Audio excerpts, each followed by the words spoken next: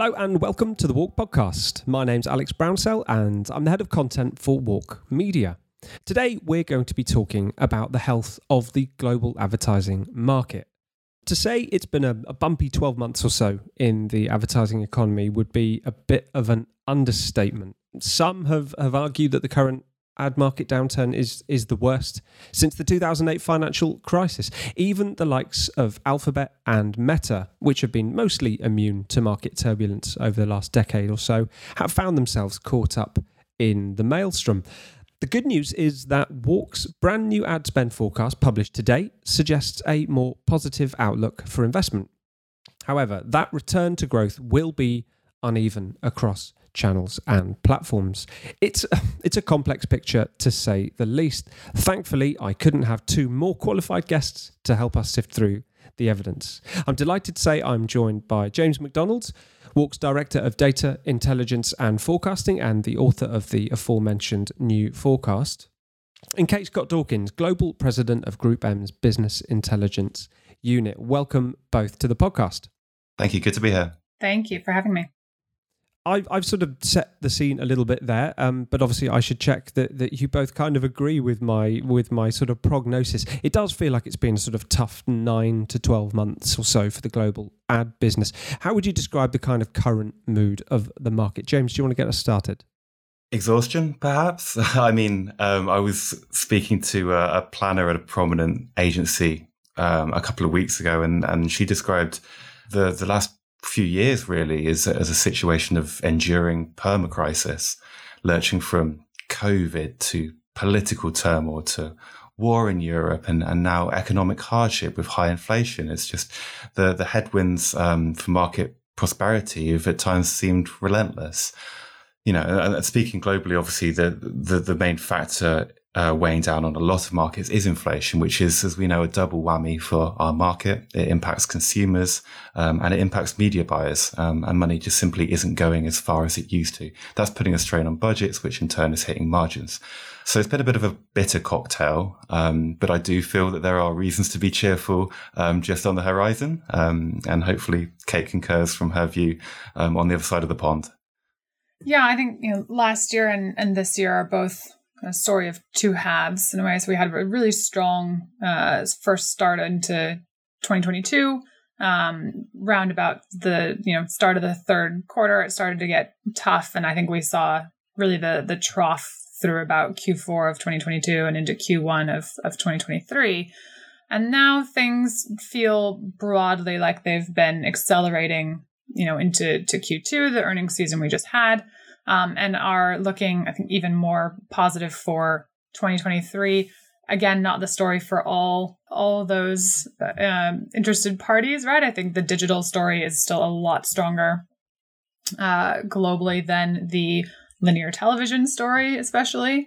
And so there's still some narrative disconnect between, I think, media sellers that are still saying it's tough. Q3 is going to be even harder. Versus, someone like a Meta where the guidance for Q3 is even stronger. The low end is still sort of mid-teens growth, which for as big as that company is, I think points to pretty good resilience into the third quarter and the end of the year.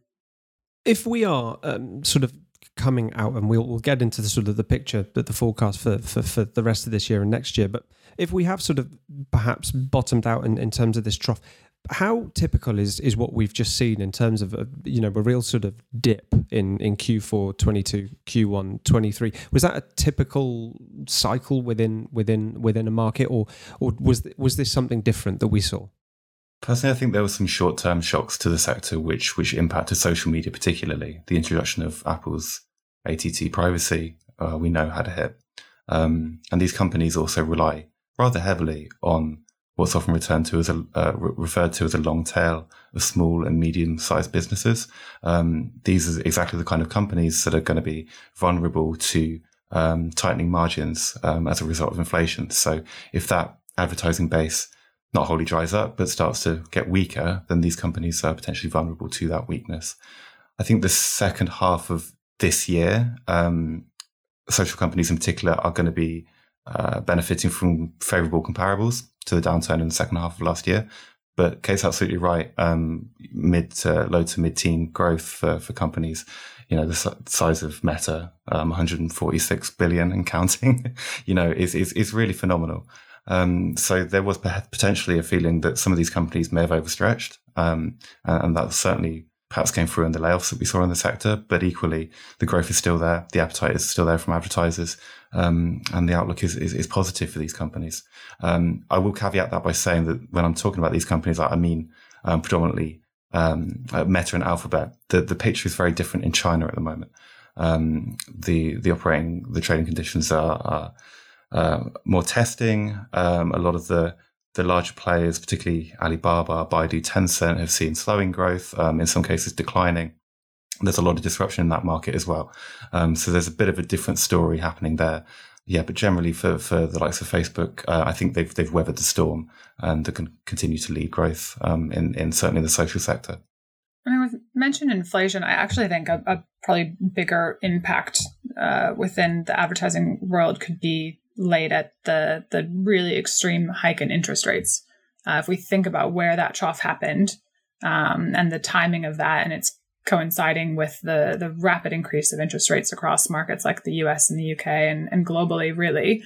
One of the, James mentioned the long tail, absolutely another group of advertisers that had been driving a lot of growth really above and beyond GDP in the advertising industry had been some venture-funded companies, crypto, some of these companies that were spending very heavily on advertising as a percent of revenues. And they could do that because for years we had interest rates that were well below and very stable at a very low rate. The cost of capital was cheap and they were investing a lot of that in growing users and growing revenue. And I think that was also a big, coinciding factor in terms of that trough and that duration of interest rates increasing.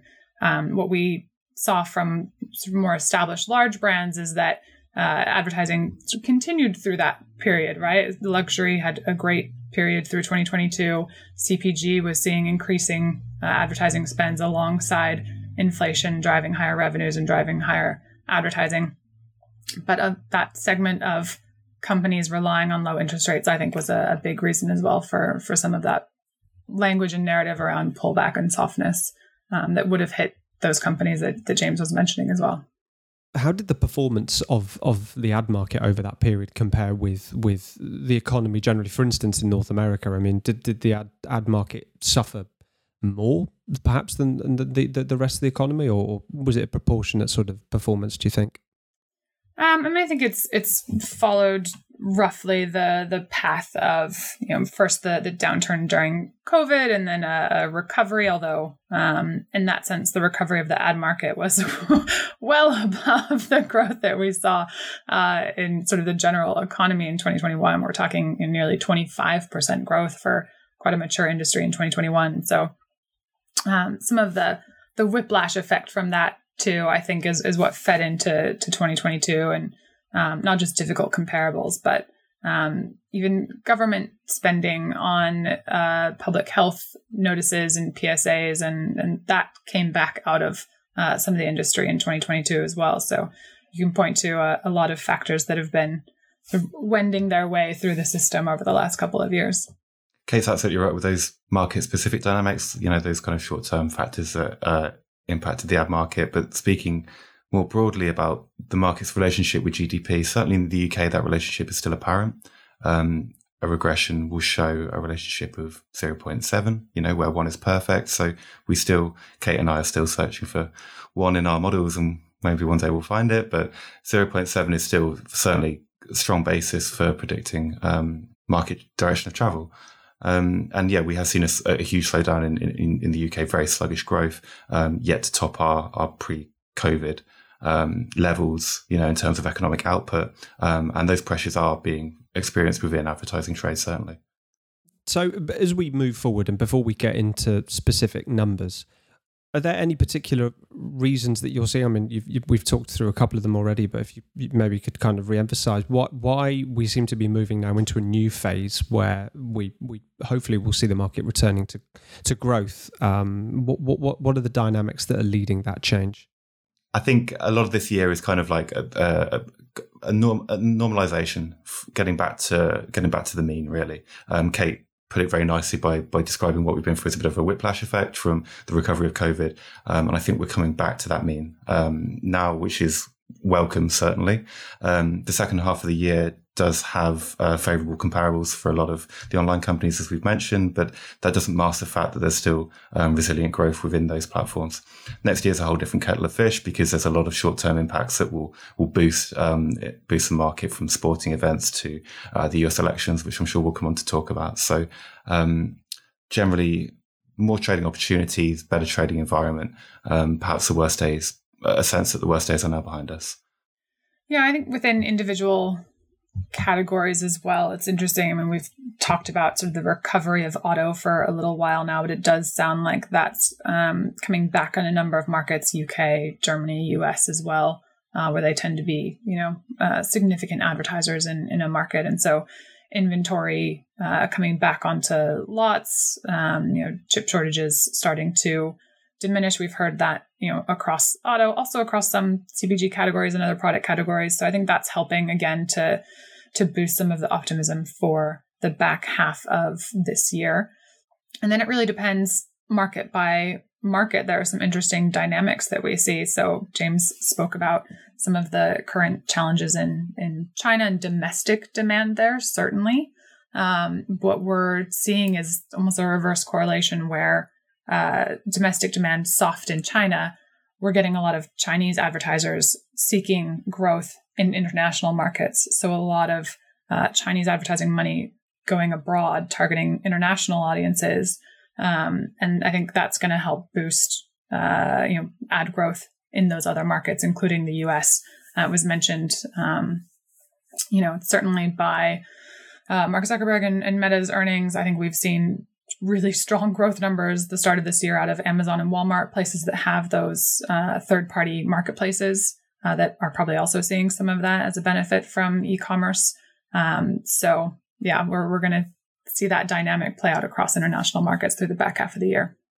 Okay, well, let's get into the numbers then. James, you've just released a new forecast from WARC, a new global advertising investment forecast, and I think some of the numbers are going to draw a lot of attention. Could you take our listeners through some of the highlights, the headlines?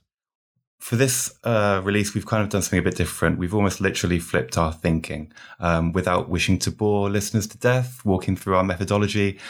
Typically, when WARC forecasts a market, we work from the bottom up. So we have partners in 100 countries worldwide, and we work with these partners to collect in advertising investment data, and then we build up the picture from the ground up to get to the global level. This time we've done it a bit differently, because while that approach is solid, it accounts, it's beholden to the coverage of the partner within a given market. So, for example, if a partner is not covering all corners of the internet in a certain market, then that will come through in the global aggregation that we produce. So this time we've done things a bit differently, and we've worked top down. So what I mean by that is we started at a global level by monitoring company financial reporting and then building down from the top to get our trends and our total. Where typically we had measured the market from the bottom up at around $850 billion.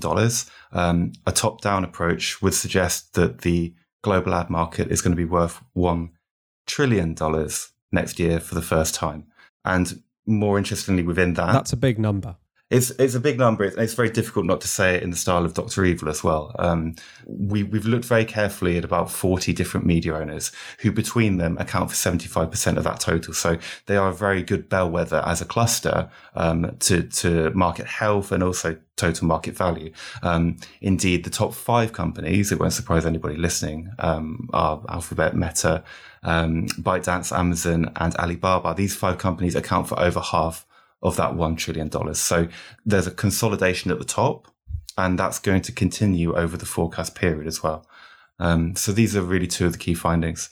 More broadly, we think the market will grow by just over 4% this year, accelerating to closer to 8% next year.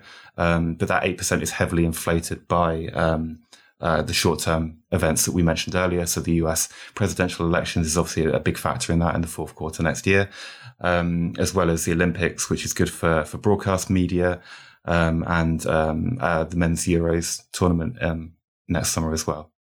It would some really interesting numbers there. The growth percentages sound pretty optimistic. Obviously, the totals sound huge. The concentration of the market at the top of the market is remarkable.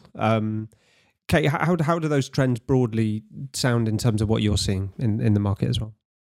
Yeah, very similar. I mean, I think we tend to, in most all of our analyses, strip out U.S. political advertising because it is so skewing. You can get to a much flatter sort of trajectory in the U.S. stripping that out. That's going to be another record year for political advertising in the U.S. We're already tracking well ahead of the 2020 cycle, which was the last presidential election. And so we're talking, high teens, probably billions of dollars. And so it is skewing.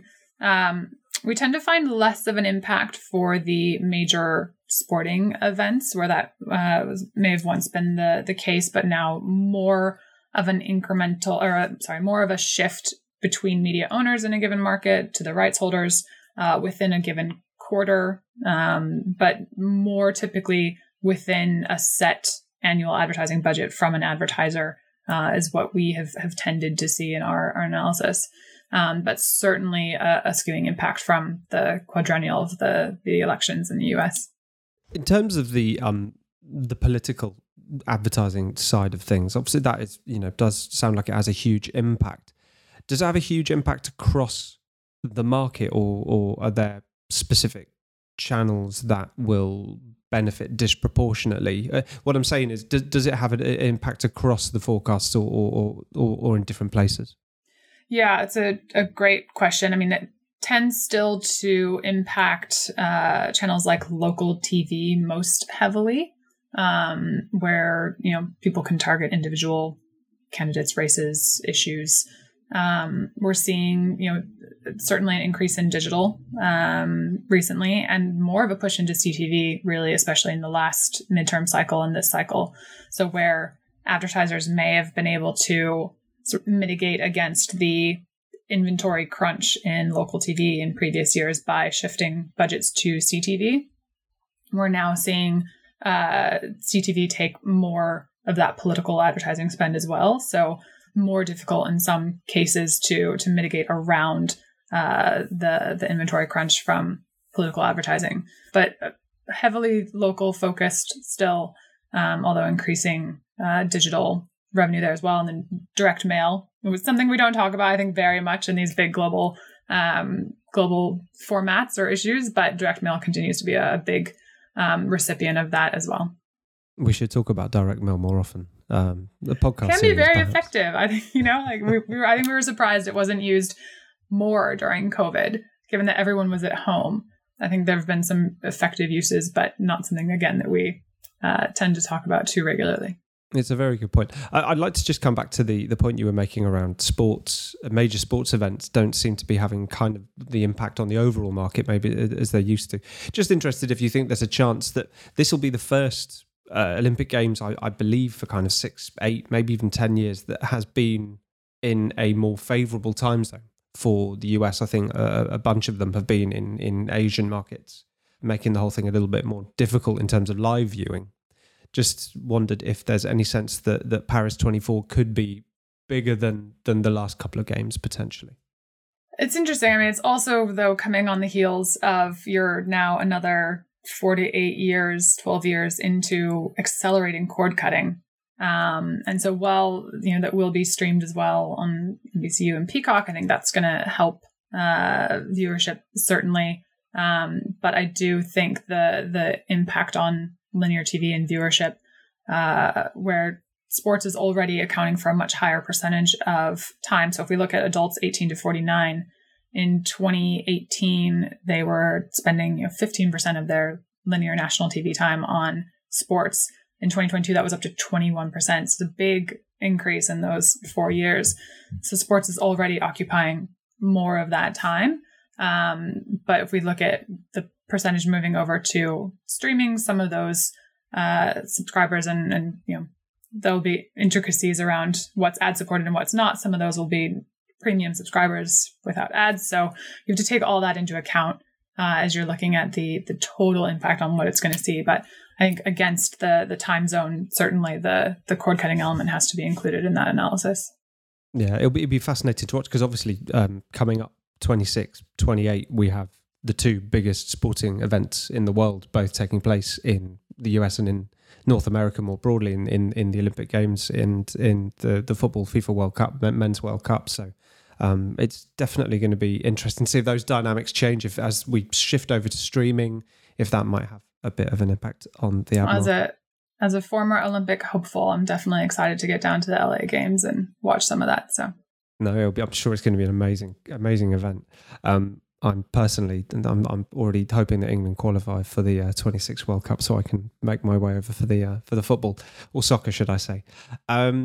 James, but we digress. James, can you give us a bit of an idea of where you're seeing? Because I mentioned in my introduction that the return to growth is going to be very uneven. There's going to be some channels and platforms that do significantly better than others. Where are you seeing particular gains and where maybe is that growth a little bit more scant?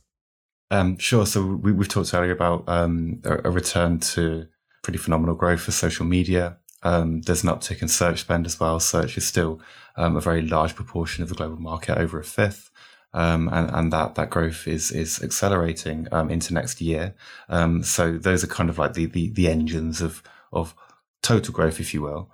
Beyond that, Kate mentioned CTV earlier, and I'd like to hear more from her about it because I know she's done a lot of research into this area. But CTV is a growing medium. I think the interesting thing about this, and Alex, you've obviously recently published an excellent report into this, the latest Global Ad Trends report.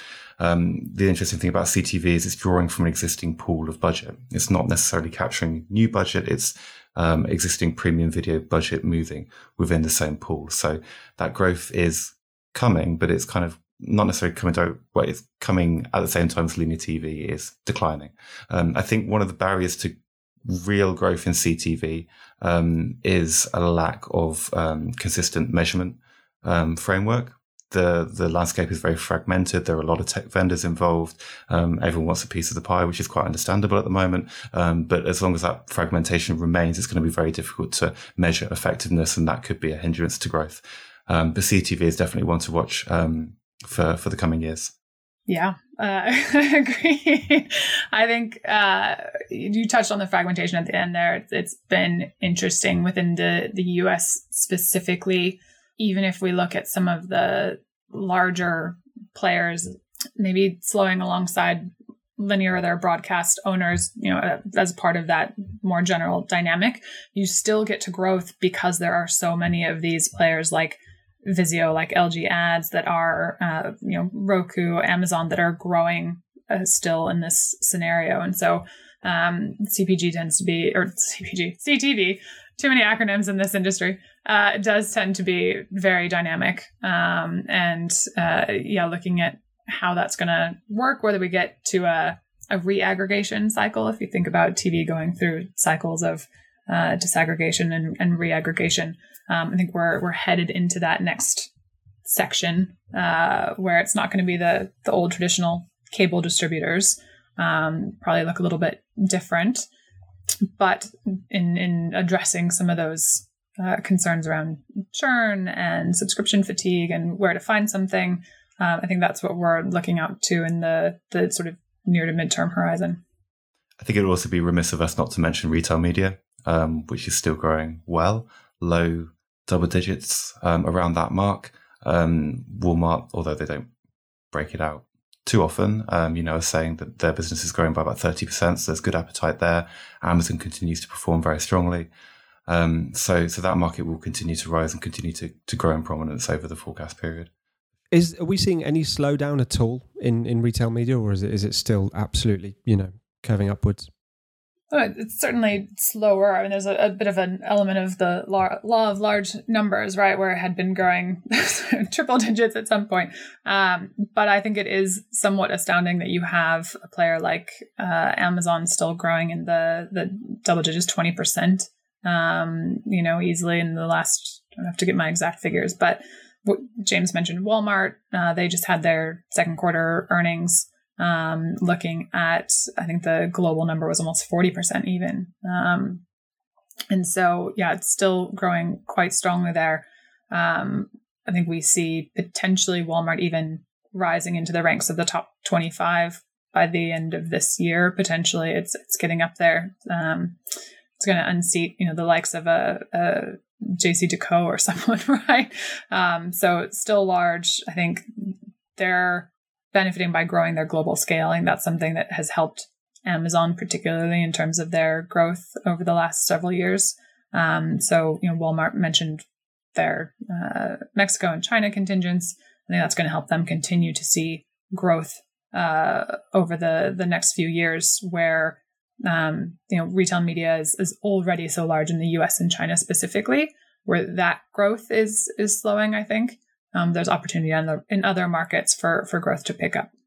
I think interestingly in China as well, the incumbent is actually the one that is struggling. You mentioned that Amazon, in spite of the law of large numbers, is still growing very, very healthily. That seems to be the opposite of Alibaba. There are upstarts like Pinduoduo who are eating into that share and continuing to. So there's a lot of disruption in that market and a lot of competition, which is very interesting, but all for the sake of greater volume and greater trade.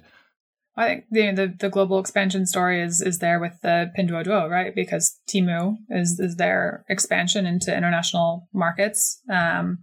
Very anecdote of one service, sample size of one, but seeing Temu ads absolutely everywhere as they look to expand in the US and I think across Europe as well. So in terms of share, Alibaba had made previous efforts with AliExpress, but I think this year is something a little bit different than we're seeing. This is probably quite a tricky question, but one of the things we've thought about when we've been looking at retail media over the last year or two is the extent to which it kind of creates its own momentum, because the more money that is available in retail media advertising revenue for the likes of Amazon and Walmart and Pinduoduo or Temu, whoever else it might be, those companies then have an incentive to put more into the market in terms of advertising themselves. And, Amazon obviously shot up the sort of rankings in terms of its own advertising budget. Is that having any impact potentially on the market as well? It's a difficult question. I do apologize. I'd rather jump to you with that one, but what do you think? No, I think absolutely. I've been looking recently at the list of top 100 advertisers in the US, and Amazon, as you mentioned, is right there at the top. And so certainly across their breadth of products, they're looking at increasing share and customers. And that's something that we've seen across really multiple digital-based companies. They've become a much greater share of the top advertisers within the US particularly, and I'd venture really across multiple markets as well. But that does absolutely have an impact. And in terms of the retail media market, I mean, you've talked about low double-digit year-on-year growth, I think, James, and we've talked then about how fast Amazon is still growing. We're seeing a huge number of different players move into this market. The sort of final mile delivery services are really trying to get in there as well. As there's this sort of gold rush to try and win retail media ad dollars, do you think that that's going to further accelerate the market because actually there's new opportunities for different types of niches and different target audiences, or that actually there's going to be more competition within that market, so therefore we might see slower growth for some of the incumbent players? It has to level out at some point, right? Although I would have thought the same about social media and look at the figures we're seeing today. So maybe the sky's the limit. I think it's an interesting question for the industry more broadly about more of an increased focus on performance formats as opposed to brand display. What the implications are for that around brand equity more broadly. but from what I'm seeing, there's no sign of a slowdown in the short to medium term. It does feel like a gold rush. There will be winners and losers within it. There'll be evolution and adaptation.